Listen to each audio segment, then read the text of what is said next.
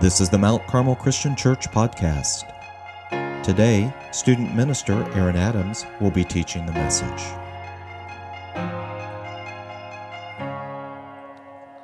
Good morning, Mount Carmel. So if I haven't had a chance to meet you before, my name is Aaron Adams, and I'm the student minister here, but I have the privilege this morning to be up here hanging out with you guys. And so as I was thinking this week, as I was preparing for this Sunday, I was reflecting on some times where I have needed help in life. I can assure you there are many times where I've needed help, so I didn't have to think very long before I knew the story that I wanted to share with you this morning. So here's a little bit about me. I am a fairly independent person. I kind of just like to do my own thing in my own space. Not that I don't like people or that I like working with teams of people at times, but for the most part, I'm just an independent kind of person. I'm also a not so fairly stubborn person, as in like I am a very stubborn person. You can just ask my parents about me growing up. I have plenty of stories to share. Ask my wife, Elise, and she would tell you that I am no different today than I was when I was a high school boy when it comes to stubbornness. So for me, asking for help is not always an easy task. But I was reflecting on my early high school days and the time when I got my driver's license in my very first car. And so you can probably remember to the time where you got your driver's license and your very first car. My very first car was a 1988 Toyota Camry hatchback, okay? No offense to anyone in the room. It was a grandma car, okay? It was my grandma's car. She generously gave it to me to drive, and it worked well. But as a high school boy, you kind of have an idea of what you want. Maybe a cool truck, maybe a little bit faster car, manual, go fast. But as you get your license, it is like the gateway to independence, right? Because it's nobody can stop me now, right? And so I remember this idea, getting my license, excited that I have a car to drive. Now, whenever I am hungry, I can just drive myself to McDonald's and get my own Big Mac because mom and dad would normally say no, right?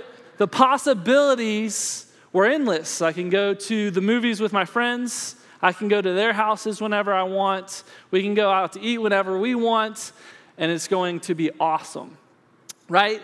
Everything's good until that gas gauge starts to go down, and then you have to turn back to mom and dad and say, hey, mom and dad, and they're like, nope, son, you are on your own now. Your responsibility. But I can't tell you how many times when I was learning to drive and when I first got my license, how many times I got lost, okay?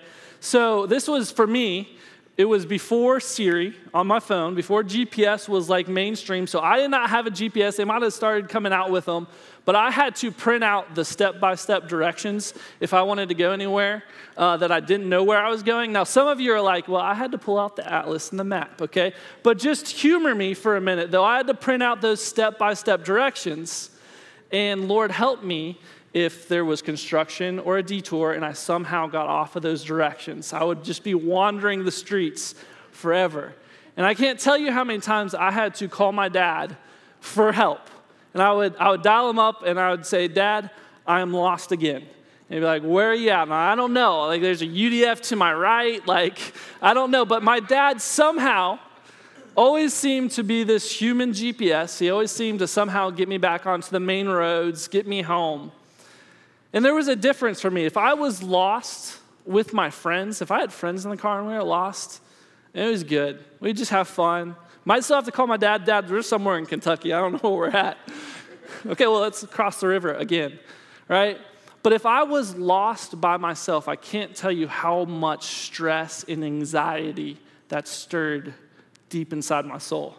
And so I can look back and I can laugh about that now, but it was the fear of the unknown for me.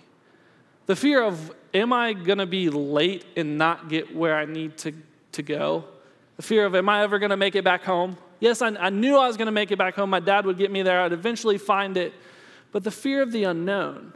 And maybe you've been there before. It might not be driving for you. But the fear of the unknown often stirs a deep anxiety and stress inside of us. And maybe Maybe for you, it's a health issue for yourself or a family member. And the fear is, I don't know what this diagnosis means. I don't know what it means for me. I don't know what this diagnosis means for them. Are we going to be able to continue to do the things that we want to do? It's the fear of the unknown, or maybe it's a job loss. It's how am I going to pay the bills now? Or you're at the age where job transitions are increasingly more difficult. And so what's going to happen next? What's going to happen to my family? It's the fear of the unknown. Or maybe it's relationships. Nobody told me that marriage was going to be this difficult. Nobody told me I was going to have to encounter this in my marriage. What's going to happen in my marriage? Are we going to make it through this? Fear of the unknown. Or maybe it's a relationship, a boyfriend and a girlfriend. Do they look at me the same way that I look at them? Do they love me the same way that I love them? Is this someday going to lead to marriage? What if they leave me? What's going to happen next? Fear of the unknown. Or maybe it's, as parents, relationships with our children. You know, for me as a dad, with my two boys, Cameron and Cole, I want nothing more than them to grow up to be respectable people. I want them to love the Lord and I want them to love people. But it's a broken world. I'm a broken person. I'm not a perfect dad. And so what if that doesn't happen? Fear of the unknown. Or maybe it's relationships with our parents. Maybe there's discord. Maybe there's frustration. Maybe the relationships are broken. They're aging. We're aging. What's going to happen? Fear of the unknown. It causes a deep stress and anxiety deep inside of our soul. And so in John chapter 14, the disciples of Jesus are facing this very real tension. This same tension that we face today, this fear of the unknown. See, for the disciples in John chapter 14, they're coming to the realization that the earthly ministry of Jesus is coming to an end, and things aren't going to be the way that they have been in years past. See, the disciples, they have begun to build this very strong bond, this very strong relationship with Jesus on a very personal level nonetheless. See, Jesus did not walk the streets of Jerusalem and post help wanted signs for his disciples. Jesus didn't hold open interviews for his disciples. Jesus didn't ask just anyone to become his disciple. It doesn't mean that not just anyone could follow Jesus, but when it came to his disciples, it was a very personal thing. And so these disciples have spent countless hours and days and months and even years following Jesus. These disciples have eaten with Jesus on a personal level, on a regular basis. These disciples have traveled near and far with Jesus. These disciples have witnessed Jesus say things and teach things that created a buzz and turned heads. These disciples have witnessed Jesus perform miracles that people thought impossible. These disciples have witnessed Jesus have conversations with people who they initially thought Jesus had no business talking to. These disciples have seen Jesus pray, and they have surely prayed with Jesus. These disciples have seen the crowds flock to Jesus, and the crowds adored Jesus. They've also seen the crowds stand at arm's length from Jesus. They've heard people question Jesus. The disciples have a very real, very personal relationship with Jesus. See, I believe every interaction that Jesus had with his disciples up to this point has been very intentional and for a purpose. But Jesus has been working with the end in mind. Jesus knew that his earthly ministry would not last forever. And Jesus knew that his earthly ministry would lead him to the cross. And so Jesus has spent the time with his disciples in preparation for this moment. Jesus has been preparing them in an intentional way for what is next. But now more than ever, it feels more real for the disciples. So read with me John chapter 14. We're going to be in verses 25 through 31. I'm reading from the NIV, and I'm going to read all those verses at once, and then we'll kind of come back and see what we can see. It says this, "All this I have spoken while still with you, but the advocate, the Holy Spirit, whom the Father will send in my name, will teach you all things and will remind you of everything I have said to you. Peace I leave with you, my peace I give you. I do not give to you as the world gives. Do not let your hearts be troubled, and do not be afraid. You heard me say, I am going away and I am coming back to you.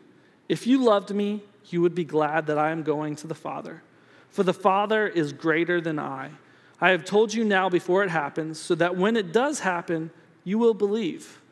I will not say much more to you, for the prince of this world is coming. He has no hold over me, but he comes so that the world may learn that I love the Father and do exactly what my Father has commanded me. Come now, let us leave." And so for the disciples, every interaction they have had with Jesus is leading up to this point. I believe that every conversation that Jesus has had with his disciples, whether it's one-on-one or as a group, was intentional and for a purpose. I believe every miracle that Jesus allowed the disciples to be a part of was intentional and for a purpose. I believe every meal that Jesus shared with his disciples was intentional and for a purpose. I believe every conversation that Jesus had with his disciples that included other people was intentional and for a purpose. And it was leading to this point. And so Jesus says, I'm telling you these things while I am still with you. So this is a gulp moment for the disciples. Because this isn't the first time that Jesus has told his disciples that he would be going away. It's not the first time that Jesus has strived to prepare his disciples for what was next. But now it's more real than it ever was for the disciples. And so they begin drilling Jesus with questions. Their minds are spinning. It's almost like when a teacher has told you, hey, you should start studying for this test or exam now. You can thank me later. And then we say, oh, we're good. It's okay. I've got time. And then it comes test time. It becomes exam time. And you say, I'm not ready. Can we push this test back? Can I file for an extension? This is where I envision the disciples are at. Jesus, we are not ready for this. And so they begin drilling Jesus with questions. And I think it's really telling. This is in John chapter 14. And Thomas said to him, Lord, we don't know where you are going, so how can we know the way? Jesus, you've told us that you are leaving. Jesus, you've told us that you are going to the Father. But how do we get there? How do we get there? Jesus, you've said, go to Judea, and we've gone to Judea with you. Jesus, you've said to go to Jerusalem, and we've gone to Jerusalem with you. Jesus, you've said, go to Samaria. We've gone to Samaria with you, but now you're saying you're going away. Now you're saying you're going to the Father. I don't know how to get there. You can feel the urgency in their questions. And Jesus answered, I am the way and the truth and the life. Thomas, it's me. The way to the Father, the way to heaven, the way to eternal life, it's me. I am the way, the truth, and the life. A few verses later, Philip said, Lord, show us the Father, and that will be enough for us. Philip's like, Jesus, we have met a lot of people. We have had dinner with a lot of people, and I don't think your dad was there. I don't think your father was there. Maybe I missed it. Maybe I was napping. Maybe I just was out of it. But I don't think I've met him. I'm confused, Jesus. These are genuine questions that the disciples are asking in the last moments with Jesus before he would go to the Garden of Gethsemane, before he would be arrested. Jesus, just show me the Father and then I'll be quiet. Jesus, just show me the Father and we'll be good. Like, my heart can rest then. Just show me the Father. You've talked about the Father. You're going to the Father. Just introduce me to him. Jesus answered, don't you know me, Philip? Even after I've been among you such a long time? Anyone who has seen me has seen the Father. How can you say, show us the Father? Don't you believe that I am in the Father and that the Father is in me? Philip, we're one. Way to the Father's through me. The Father is in me and I am in the Father. And then Judas, not Judas Iscariot, asks, but Lord, why do you intend to show yourself to us and not the world? Jesus, why do we get this information? Why can't the world, the rest of the world, why can't the rest of the city, why can't you tell them the things that you're telling us right now? Jesus, I'm confused. I don't understand it. I'm worried. I'm fearful. I don't know what's going to happen next. Fear of the unknown. And Jesus replied, anyone who loves me will obey my teaching. My Father will love them, and we will come to them and make our home with them. These questions, their minds are spinning. What's going to happen next? This is what it says, verse 26. But the advocate, the Holy Spirit, whom the Father will send in my name, will teach you all things and will remind you of everything I have said to you. And I don't know about you. Maybe you're like me.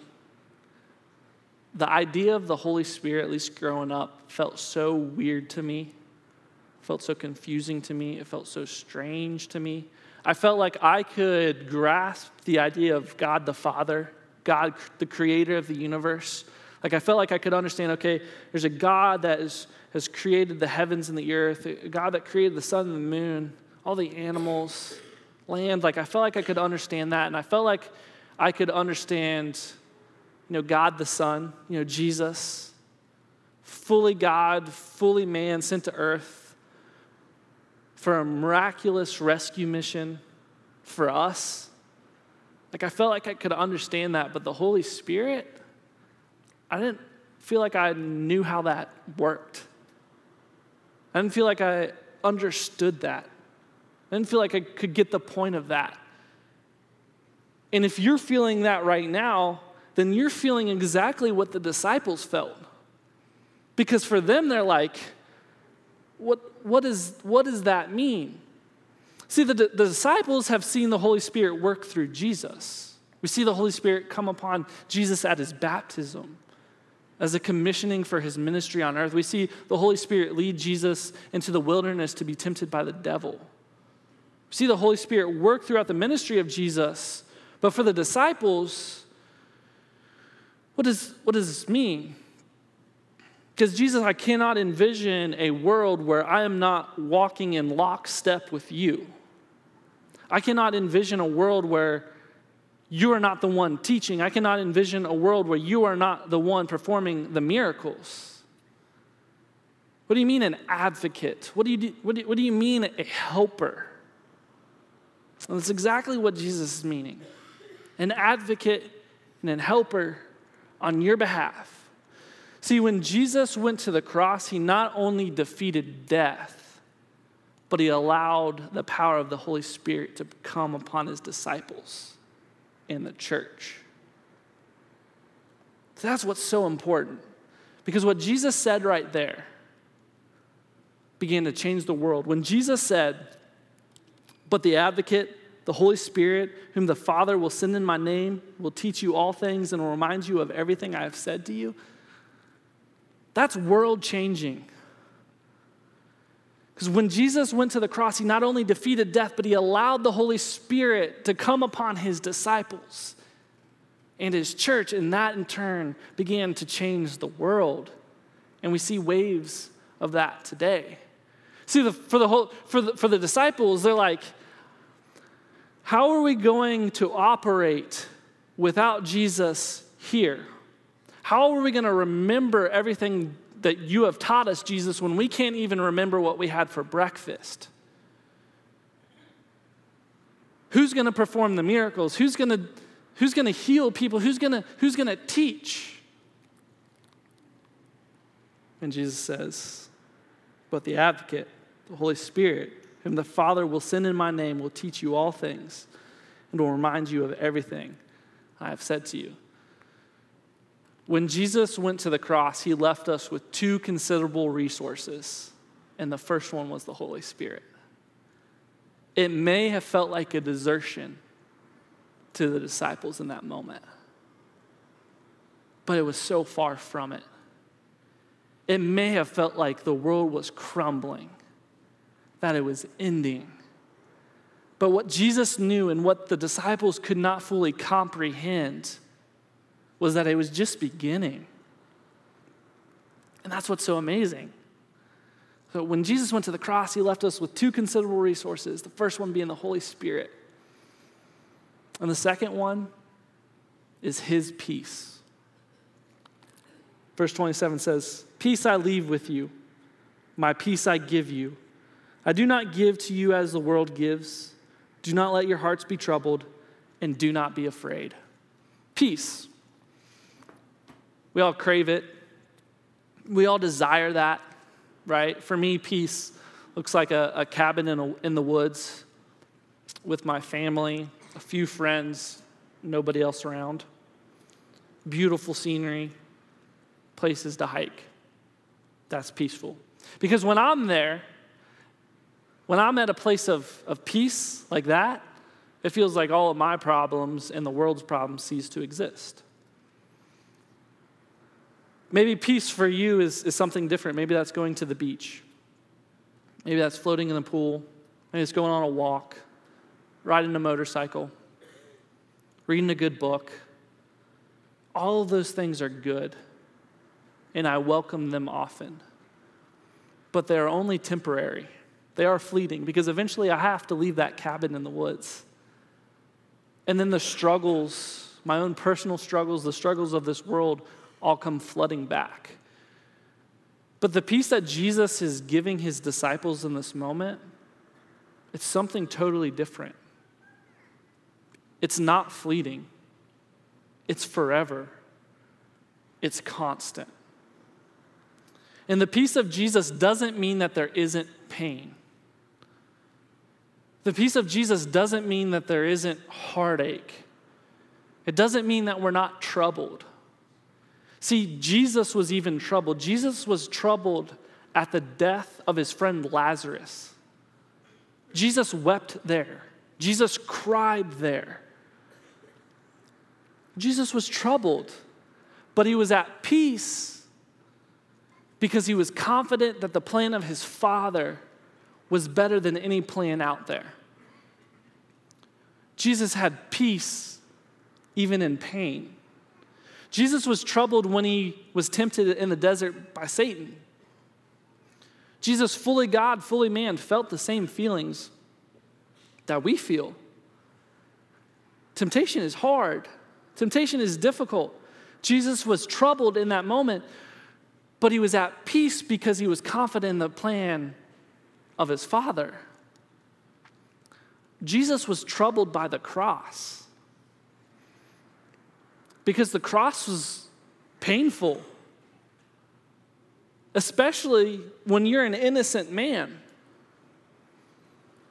Nobody in their right mind would want to be interrogated, spit on, whipped, and have nails driven through their hands and their feet and hung on a cross. Those thoughts were troubling for Jesus. But Jesus was at peace because he knew the plan of his Father. Jesus was at peace because he knew, if this allows Aaron an opportunity to come to know my Father and have eternal life in heaven, then okay. Jesus was at peace because he says, if this is what needs to happen for mankind to be made right with God, then okay. The peace that Jesus was offering his disciples and that he was offering us, the church, doesn't mean that there's pain. But we can find the peace of Jesus Christ even in pain. And let's finish up, and it says this in verse 28.